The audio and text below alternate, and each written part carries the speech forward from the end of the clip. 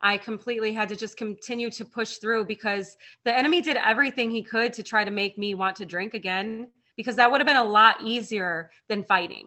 A lot easier, because it would have killed all of the pain that I was feeling. Who I need to be, coming from the heart, coming from the heart.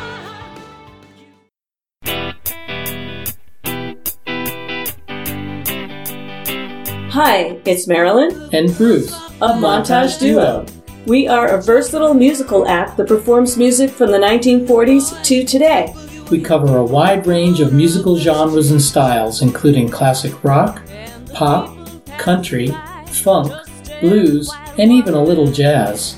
So, if you're looking for professional quality entertainment in the greater Phoenix area, either for an intimate acoustic setting or a rockin' full band sound, Montage Duo will please you and your guests, engaging them to join in the fun by providing an interactive entertainment experience. For more information, visit our Facebook page at Montage Duo.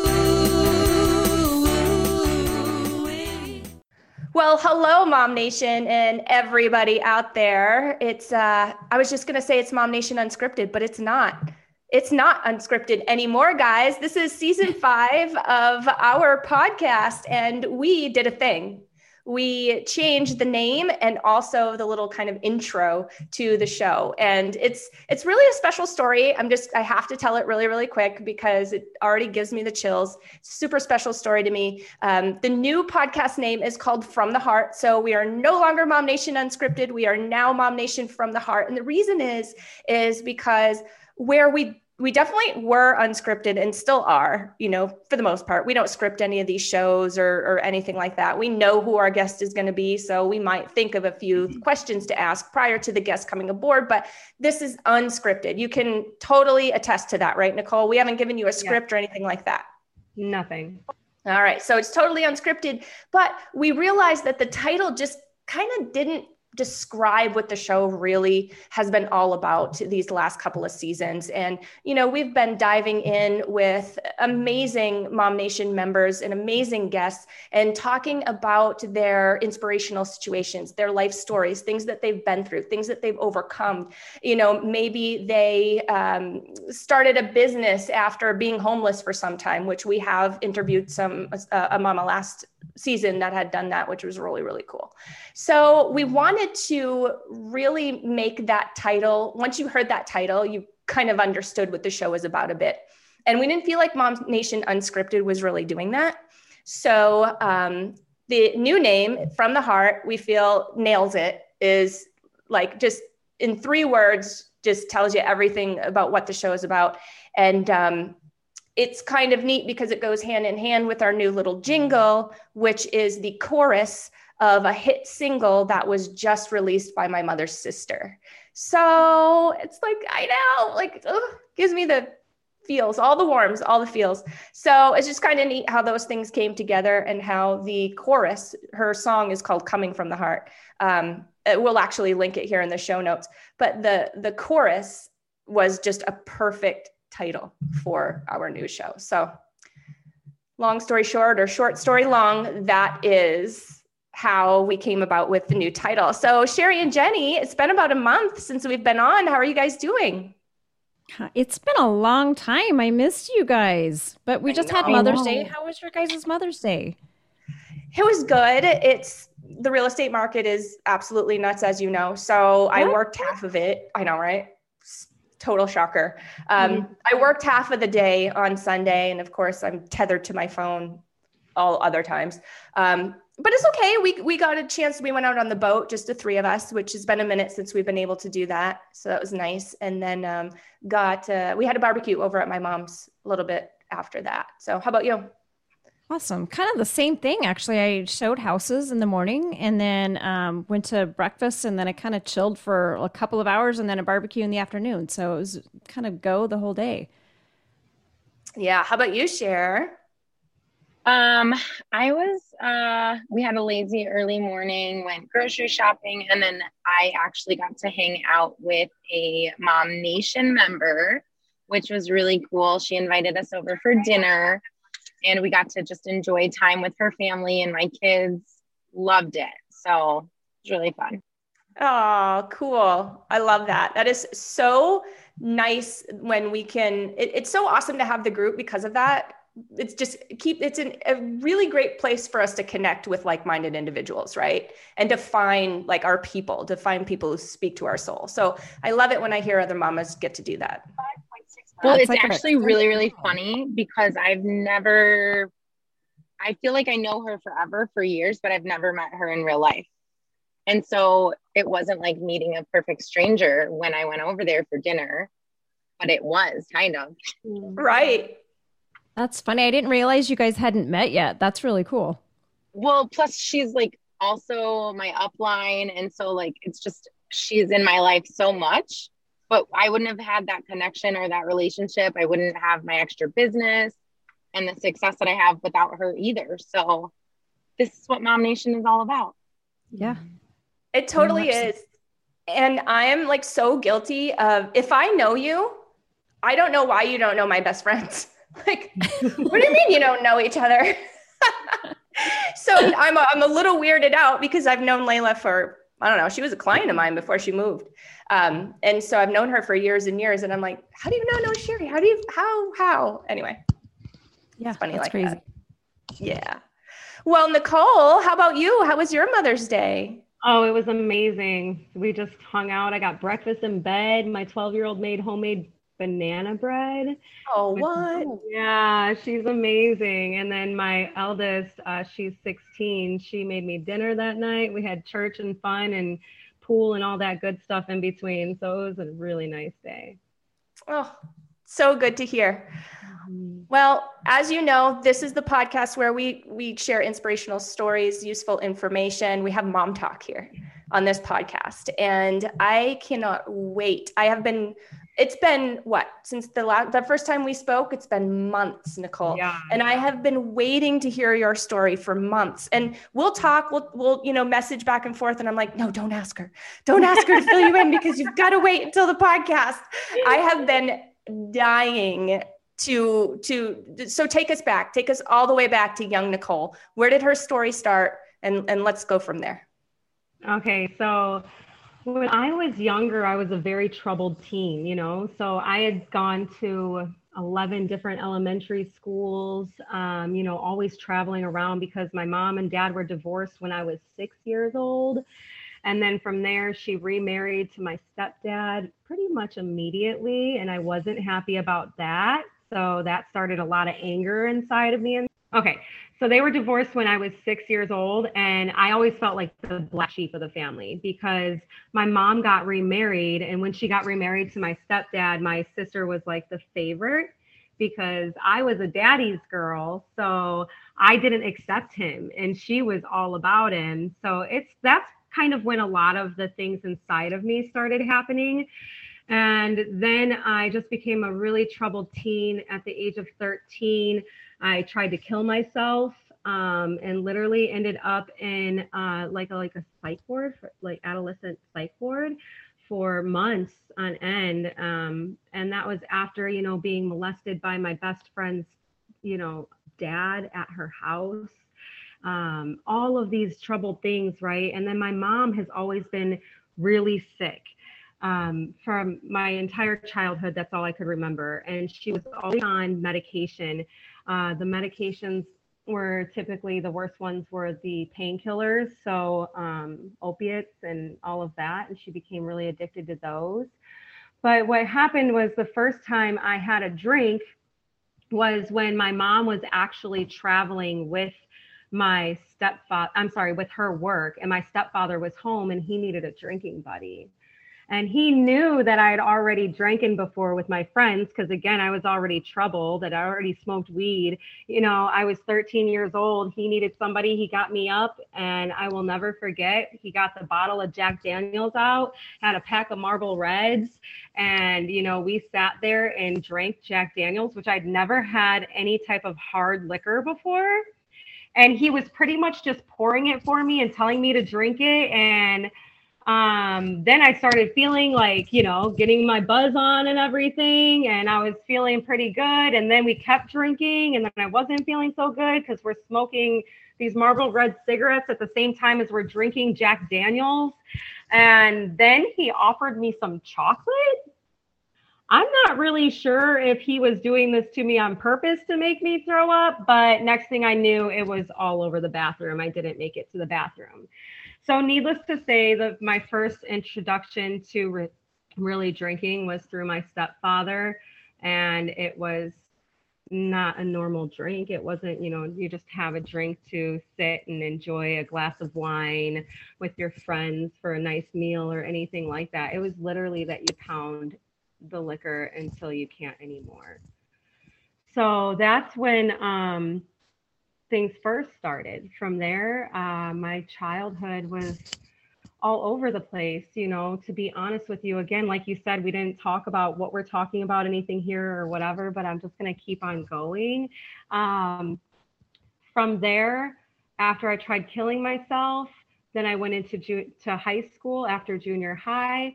High school was really hard. I started hanging out with the wrong people. Again, still drinking and smoking. I remember the time that my friends took me home as a freshman and had to carry me into my mom's house because I didn't know how to pace drink or anything like that. I got a bottle of Southern Comfort and I drank the whole thing with my friends that night, and I woke up and pee. So that's how I know how to drink, right? So then fast forward a little bit, I was introduced to crystal meth at the age of 15.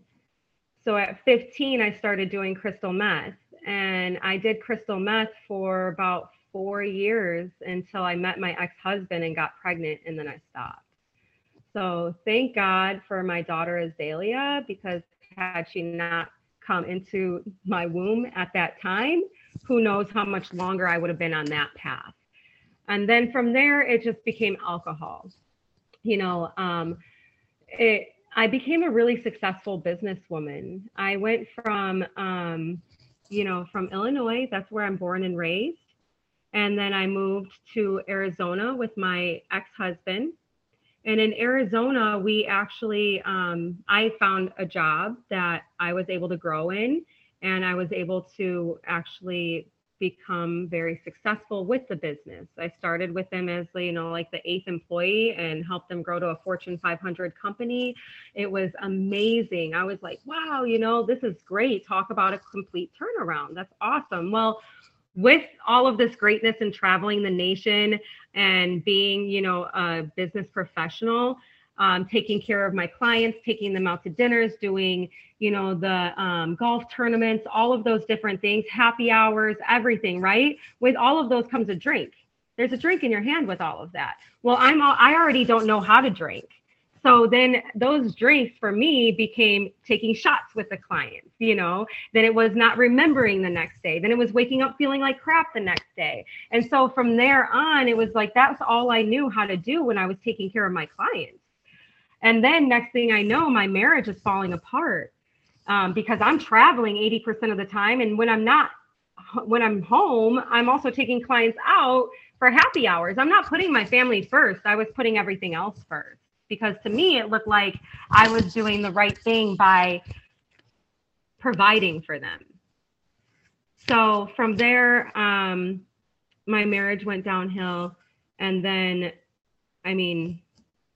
so many bad things happened along the way from there. My kids seeing me just wasted all the time. Any party that I went to, it wasn't just having a drink. It was me becoming like a bobblehead, because I had not just a drink or two like everybody else. I was drinking and then taking shots in between, and then drinking more, and then making my drinks with more vodka than they needed to be, with a splash of whatever it was.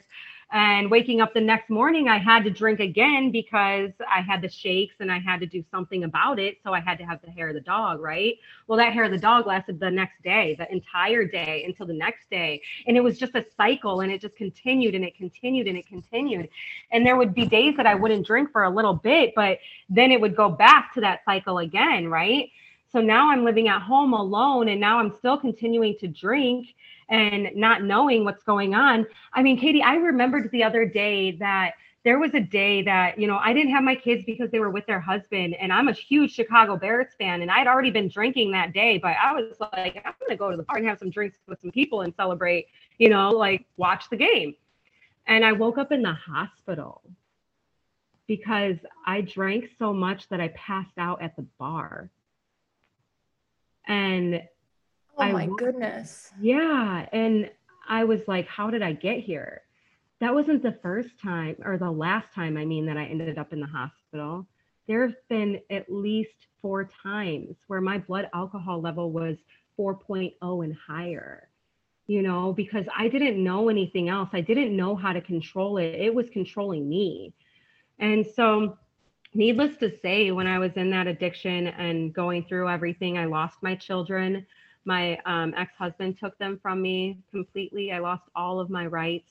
At the time, they told me that it was going to be 3 months. I needed to just take 3 months to get myself together. Well, that sounded like the longest time in the world at the time. I was like, why 3 months?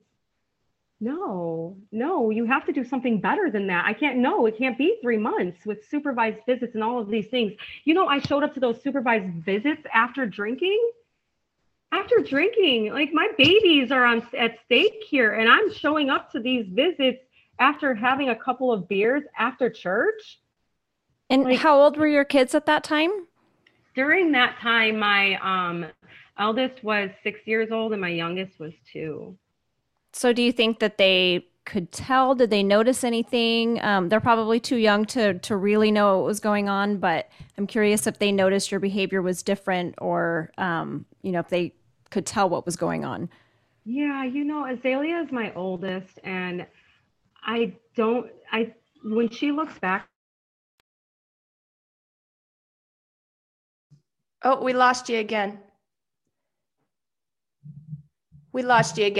After you said Azalea is your oldest, you cut out, your voice cut out again. It seems like there's some sort of timer maybe on your, there you go, you're back. I'm sorry, I'm not sure what's going on with the internet today, but at the time, they saw that a lot, so they knew something was wrong because there were days that mommy wouldn't get out of bed because mommy couldn't get out of bed. So the littlest, though, Emma, no, she never knew. Thank God. But then she also didn't know why I wasn't there, because then as time went by, I wasn't showing up for the supervised visits. I was just looking for my next drink, really. And then next thing I knew, he wasn't even allowing me to talk to them anymore. Then my grandma passed away, so I had to take a visit to Chicago. And then right after that trip, my friend was like, come stay with me for a little while, right? And I'm thinking, okay, this will be good. Well, she drank just as much as me at that time, and I didn't even know. So I ended up packing up my car and traveling to Illinois and being with my friend and family, which was something that my ex-husband had already put in my head that might be a good idea for me to do. And I was like, no way. But at the time, it seemed like the only thing. I left all my stuff. I just gave everything away, went to Chicago, and it got worse. I ended up, falling down a flight of stairs and dislocating my elbow. And then from there, trying to get better, trying to find jobs, trying all of these things. And I never caught a break, right? I didn't catch a break. I ended up in hospitals there. I ended up in the psych wards there because then I was getting depressed and wanting to try to kill myself again, and then it was just like, I didn't know how I was going to get out of this hole that I had dug already. Like I was so deep in this hole already. I didn't see the light. There was no light. It was just dark. There was no way of getting out of this to me. Like how am I ever going to do anything? How am I going to get back to my children? I don't even know how I'm going to get back to my children now. Like there's no way. I don't even know what's going on. And I went to rehab. I was dating a guy out there who ended up not being good for me, but I thought he was because he was a successful chiropractor and he was taking care of me and all this stuff. And after I went to rehab, he picked me up and then he put another glass of wine in my hand, right? Because you can't have a nice dinner without the red wine to go with it. I have a question though. When you met your ex-husband, you got pregnant, so you were able to pull out of the situation that you were in with meth. Was your husband also in addiction, or was he sober? He was not sober. He was smoking marijuana, like that was his thing, but not alcohol. No.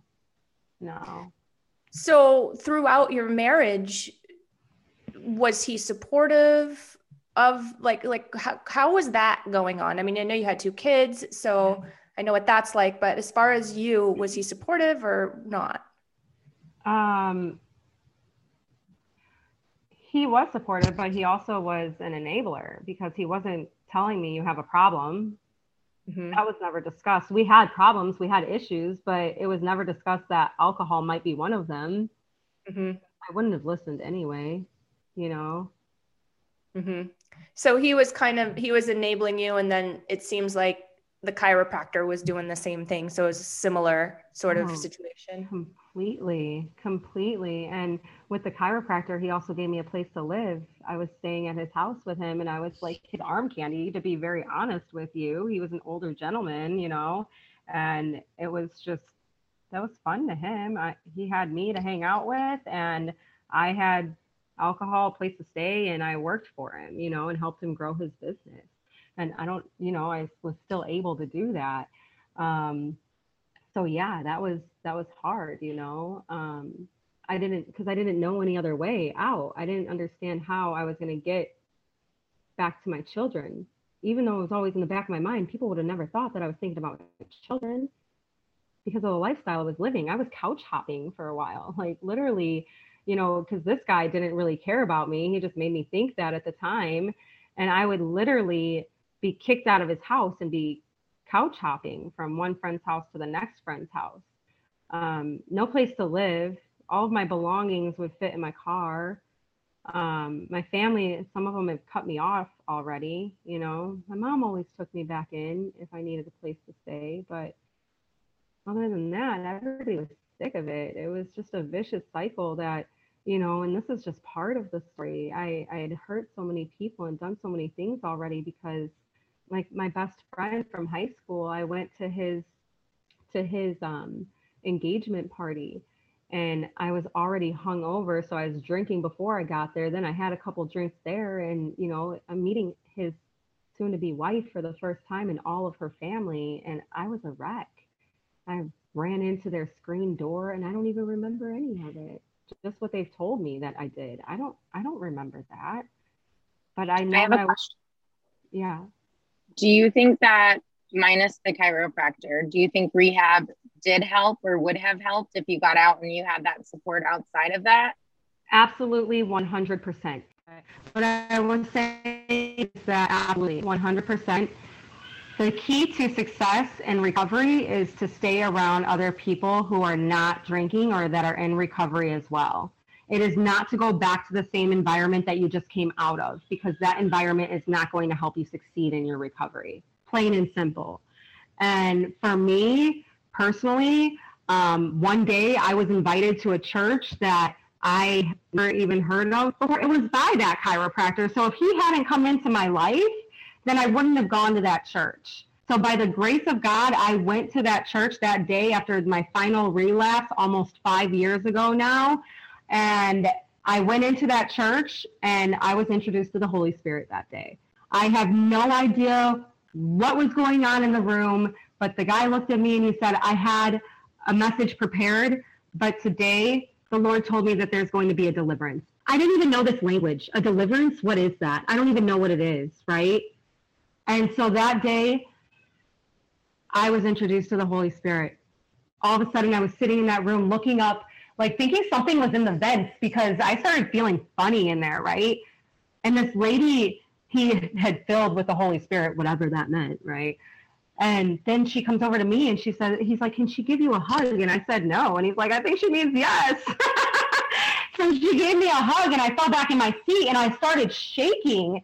Like, uncontrollably, and I didn't know what was going on because I had been praying. I knew that there was a God. I knew that about Jesus and all of these things. I've been praying, take this away from me. I don't want to do this anymore. I kept relapsing and I didn't want to do it anymore.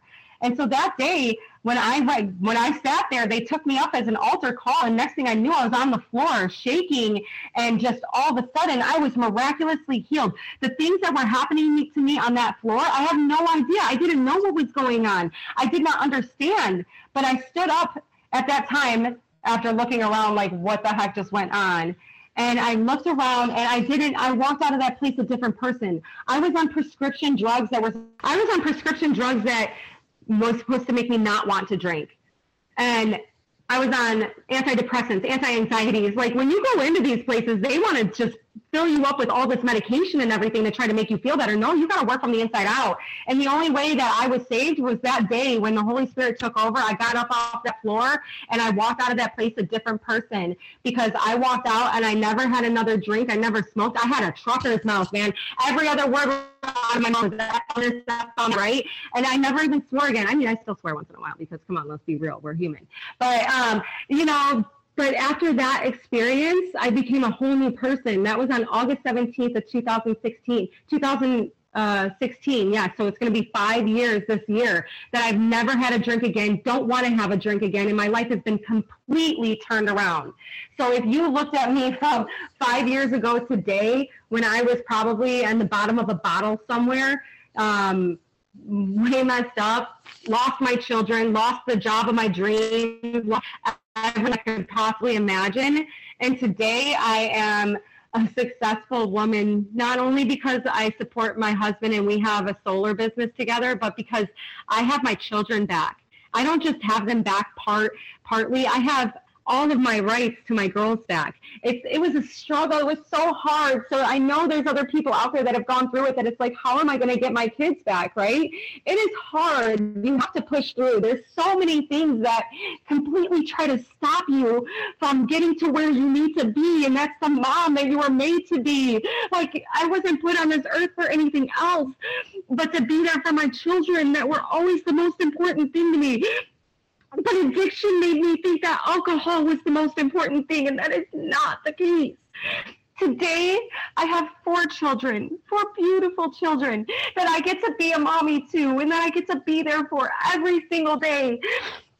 And guess what? I have a beautiful house that we just built last year. I have all of these amazing things, and then the Lord gave me a ministry. So now I'm there. Oh, I'm so sorry. Oh, you're fine. That was I cut off, you guys.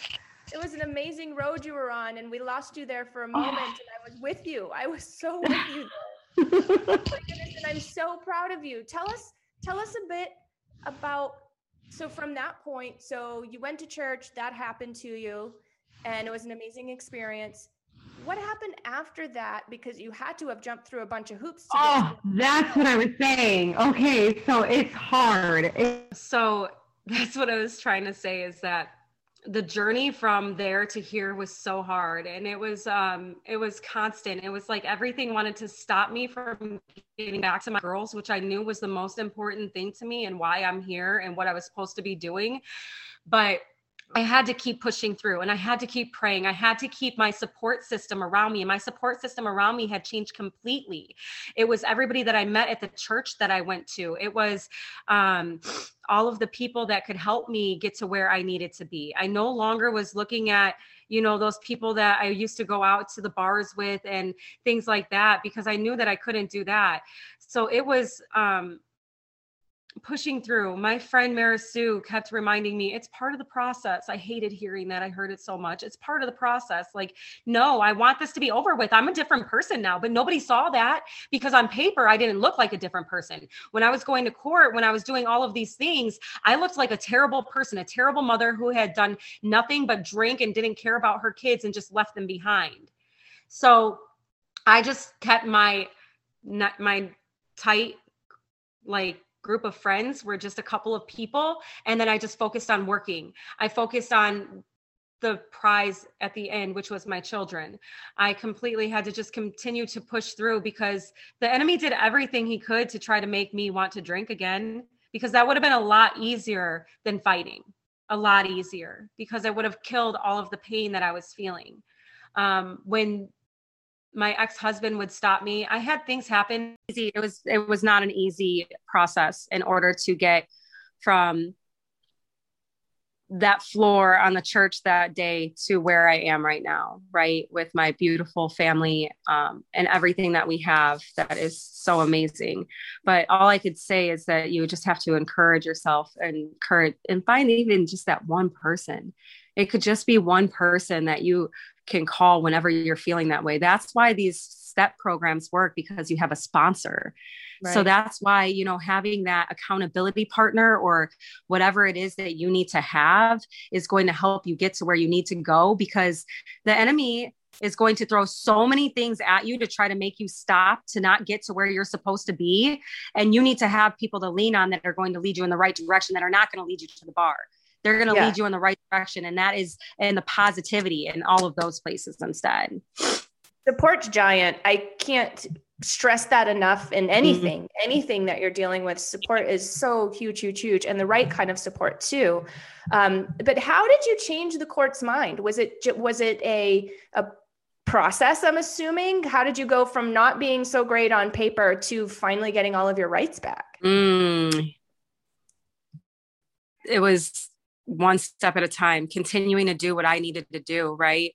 Every time I'd walk in there, I'd think that I was going to get favor in the court because I was doing so many great things in my life, right? And they would be like, nope, it's on him. Like, nope, he wins. He still has sole custody. He still has sole decision-making rights. I'm still taking drug tests. I'm still doing this. I'm doing that, right? And during that process, I was working a job. Like, it's crazy how I started working for a job at $13.50 an hour, and then, you know, kept getting promoted to the director, right?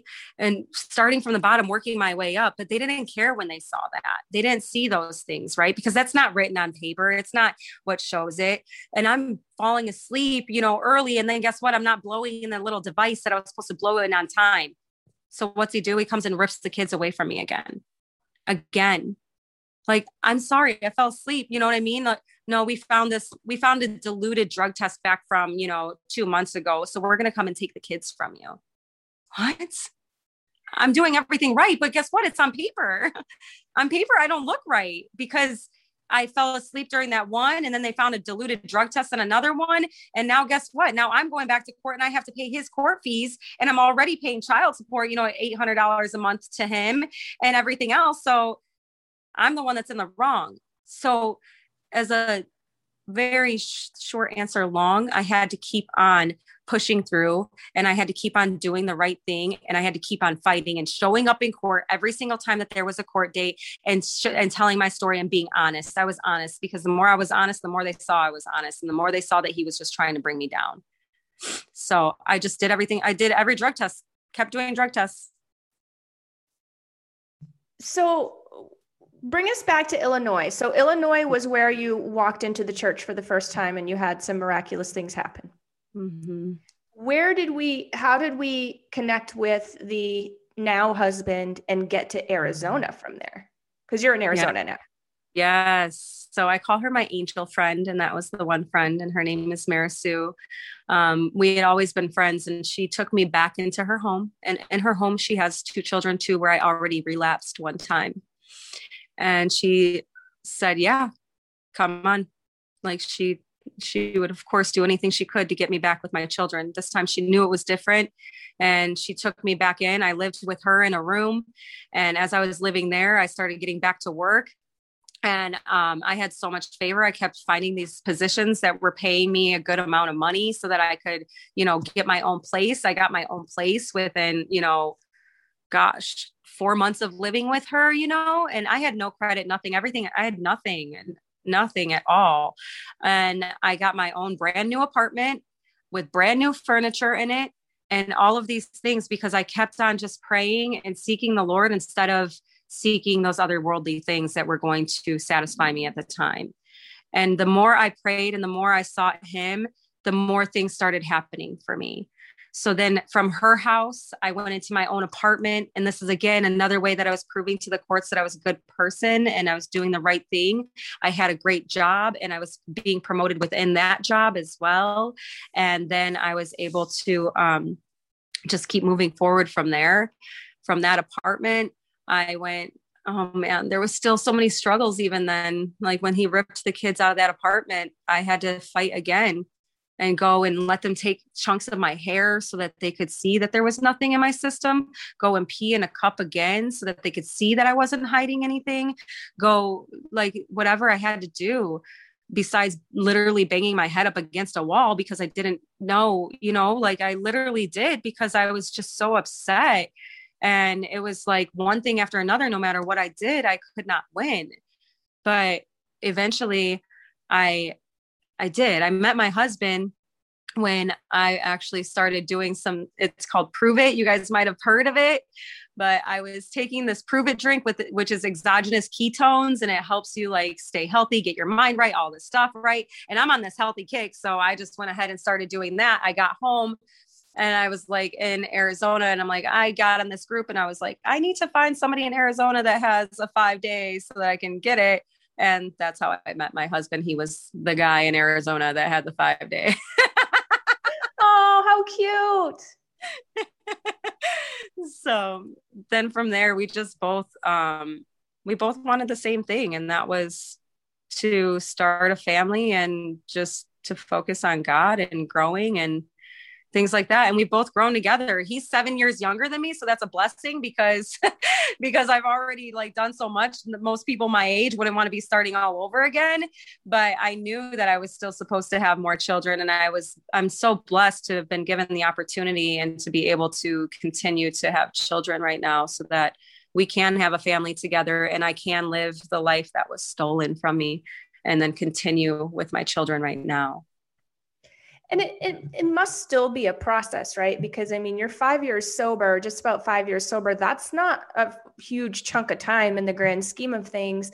So what kinds of things do you need to do on a daily, weekly, monthly basis to kind of maintain where you are? Is I assume it's still work. Yes. It's definitely still work. And it's a focus that you need to be like continually recognizing when things might start shifting to get you back into those spiral downward that you might fall into. Right. So first of all, I am okay with being around people who drink and I'm okay with being in those environments because I don't want to drink, but I need to worship. For me, worshiping is amazing because I love music and I love to worship and I feel the presence of God and it makes me feel so good. I have my prayer time in the morning where I have to get in the word and just really just seek the Lord in everything that I do and just keep my eyes on him, because if it wasn't for the price that Jesus paid on that cross and the blood that he shed, I wouldn't be where I am today. So my focus is on him. And then I have a ministry, right? So God knows what he's doing. He's like, I'm going to give you this ministry so you have to take care of other people because then you're going to be focused on what you have to do in order to do it and teaching other people how to do it. And then you can't go backwards, right? Because now I have a responsibility. I have a responsibility to all of these people that he's trusting me with, that I'm helping lead on the right path. But besides that, Katie, I also had to go through some complete inner healing, because when we started with my childhood, right? All of those things that happened back then, they come with soul wounds. And so since I'm carrying those soul wounds around with me, I'm easily accessible for certain things. So I had to go through healing rooms. One of the things is called Sozo, Inner Healing and Deliverance. I went and I did everything I possibly could to clean it all out of me. There's a thing called River of Freedom too that I went through. And it was all just to make sure that I was doing the steps that I needed to do in order to address those soul wounds, address all the things of my past, and continue to address the things that can keep popping up. So it's a process. I have to continue to look deep inside and find those things that might cause a trigger to make me drink again and get rid of them. Right. It's like talking with somebody who has lost a bunch of weight. Yeah, they're out of it. They're, healthier now. They're in their thinner body now, but there's a reason why they were where they were before, right? There's triggers, there's all kinds of things going on. And I feel like it's a similar situation. Yeah. It's a different addiction because for them it was food. Right. For me, it's alcohol. So let's talk about addiction a little bit. Since you've been through so much and you went through, it sounds like you went through the programs. Did you go to AA? No, it didn't work for me, but it works for a lot of people. Like, it didn't work for me at the time, but it's an awesome program. The program the ministry that I have started like with the Celebrate Recovery lessons, and Celebrate Recovery is the Christian focus of the 12 steps. Got you. Same thing. So you've lived a lot of life. You've learned a lot through those experiences and through the experience that you had when you were using. So from your perspective, where is that line? Or is it a very fine line that it's, okay, I party maybe on the weekends or whatever. Now I'm having a drink or two a night with my family or at dinner. When does that become a problem? When is it just, hey, I'm an adult and I like to relax by the pool for a beer a night? Or, hey, this is a problem. Like you have a reliance. Yeah. So when every single thing you do, you have to have a drink in your hand, that's not normal, right? When no matter how you hang out with friends or family, you have to have that drink in your hand. It's not normal unless it's like if you're not doing it often, right? If it's like you're meeting up with people and every time you guys meet up and it's at nighttime or whatever, that's a totally different story. But if it's like, okay, you're meeting up with people, they're not drinking, but you have a drink in your hand, that's not good, right? The other thing is that when you're drinking alone all the time. So it went from, having a glass of wine at night was okay. But then I was drinking a whole bottle of wine at night after work. That's a problem, right? One glass of wine is okay. But when you start seeing the amount that you're intaking increasing, and then next thing you know, you're drinking in the morning to make sure that you feel better or that you feel like you can't really have fun without it. That was the key for me too, because I always felt like, well, if I can't have a drink, how am I going to have fun? Everybody else is drinking, so I have to drink too. But then when I started looking around, no, everybody else wasn't drinking like I was drinking. They were just having a glass and like hanging out and having a good time while I was having 4 and getting wasted and sometimes making a fool out of myself. So that's when you got to start looking at it as like, okay, am I the only one that's drinking here? Am I the only one that's having multiple drinks when everybody else is just having like a drink and hanging out and then saying goodbye? And then when everybody else says goodbye, they go home and just do other things. But I'm the one that's going back home and looking for my next drink and drinking all night long because I couldn't just have that one drink with friends. I had to continue going, right? So brunch turned into lunch and dinner like all day long for me. I'd meet my girls, go have brunch. They'd all go and do their thing. And I was still going back home drinking.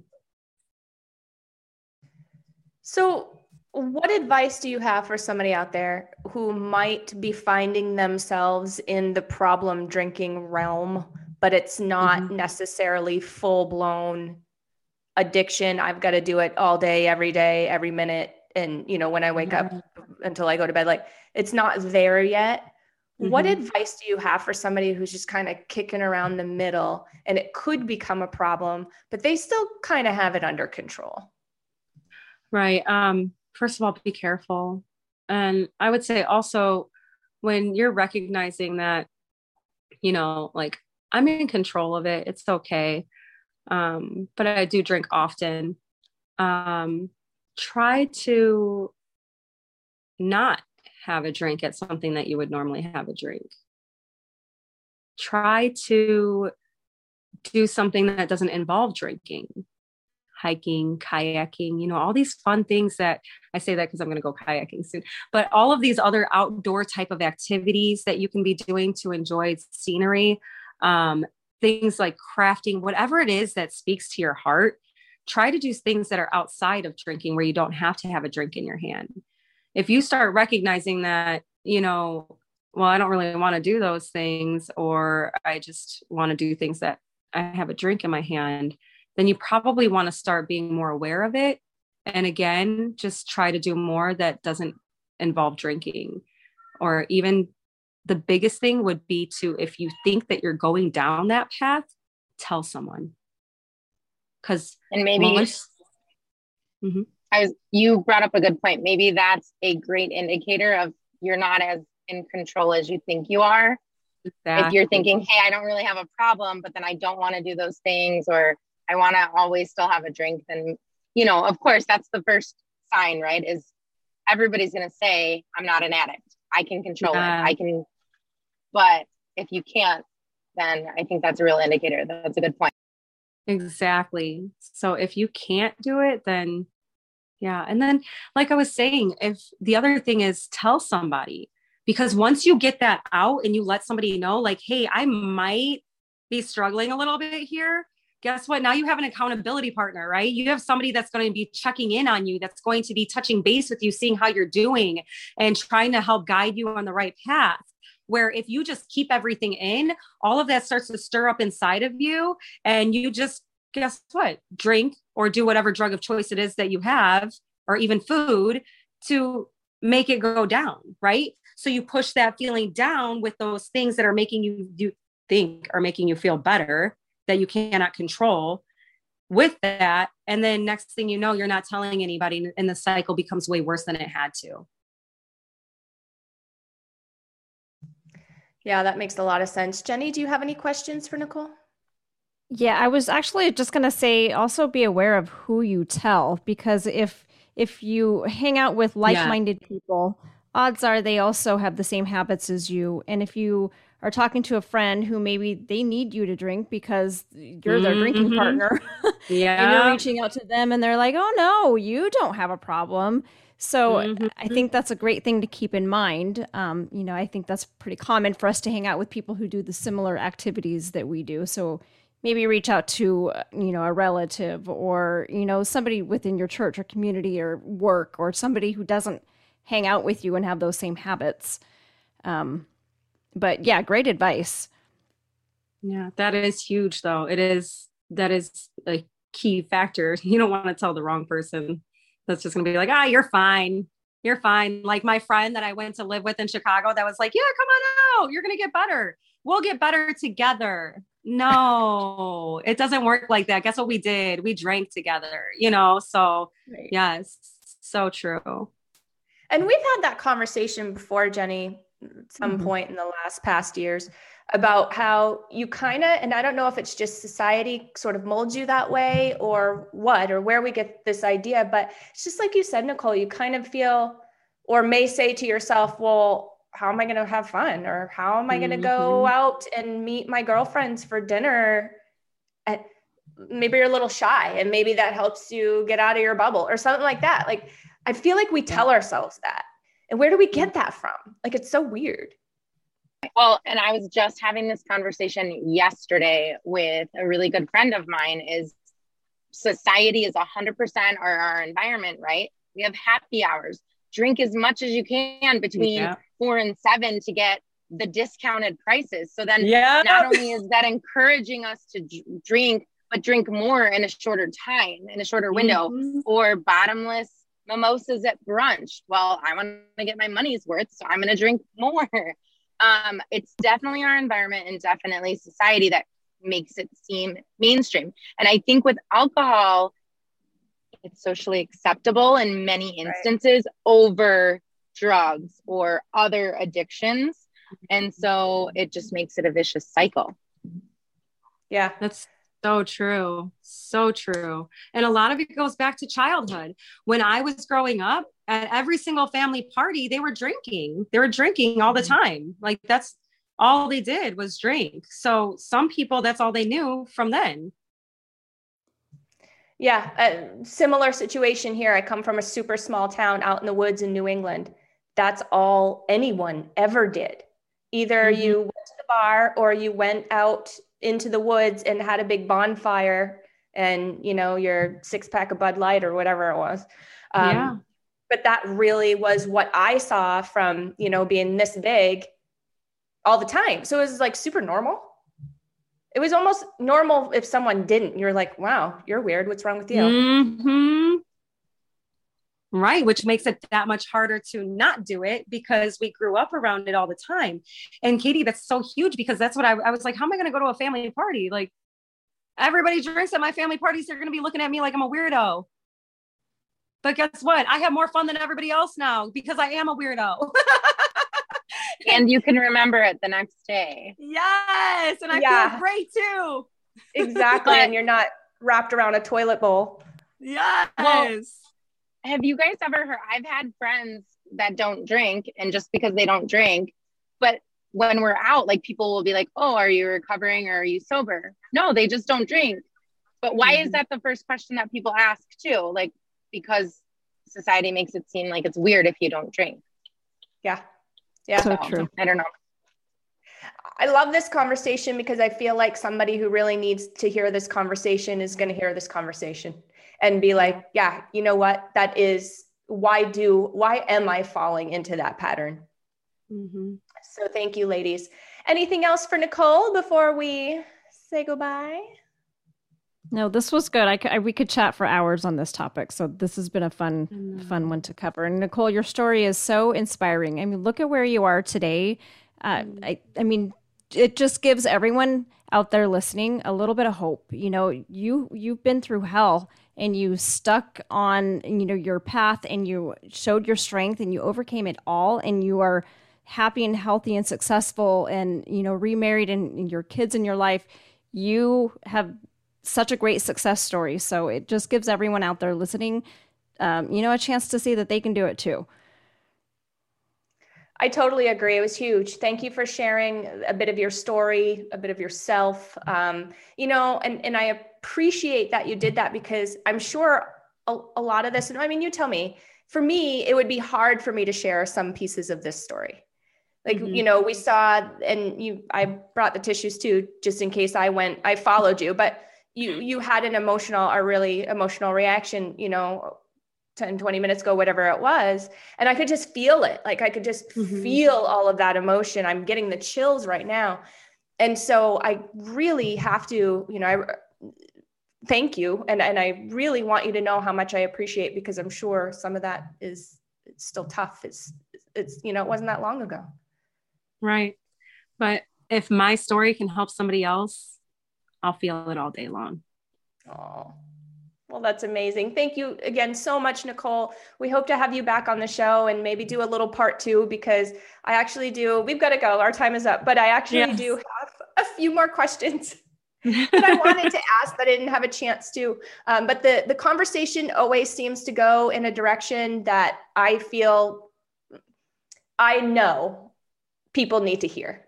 So it's not about my feelings or my perspective. Just the conversation just always seems to go in a direction that I feel like, this is what needs to fall on the ears out there right now. So I appreciate it so much. If anybody else is interested in being a guest on the show, please follow us at Mom Nation on Facebook or Instagram, or YouTube.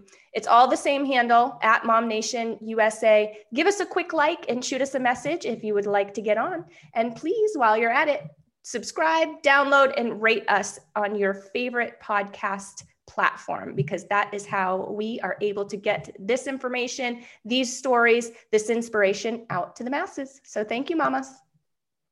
Thank you. Bye, guys. Thank you, Nicole. Bye. Yes, thank you guys so much. Have a great day.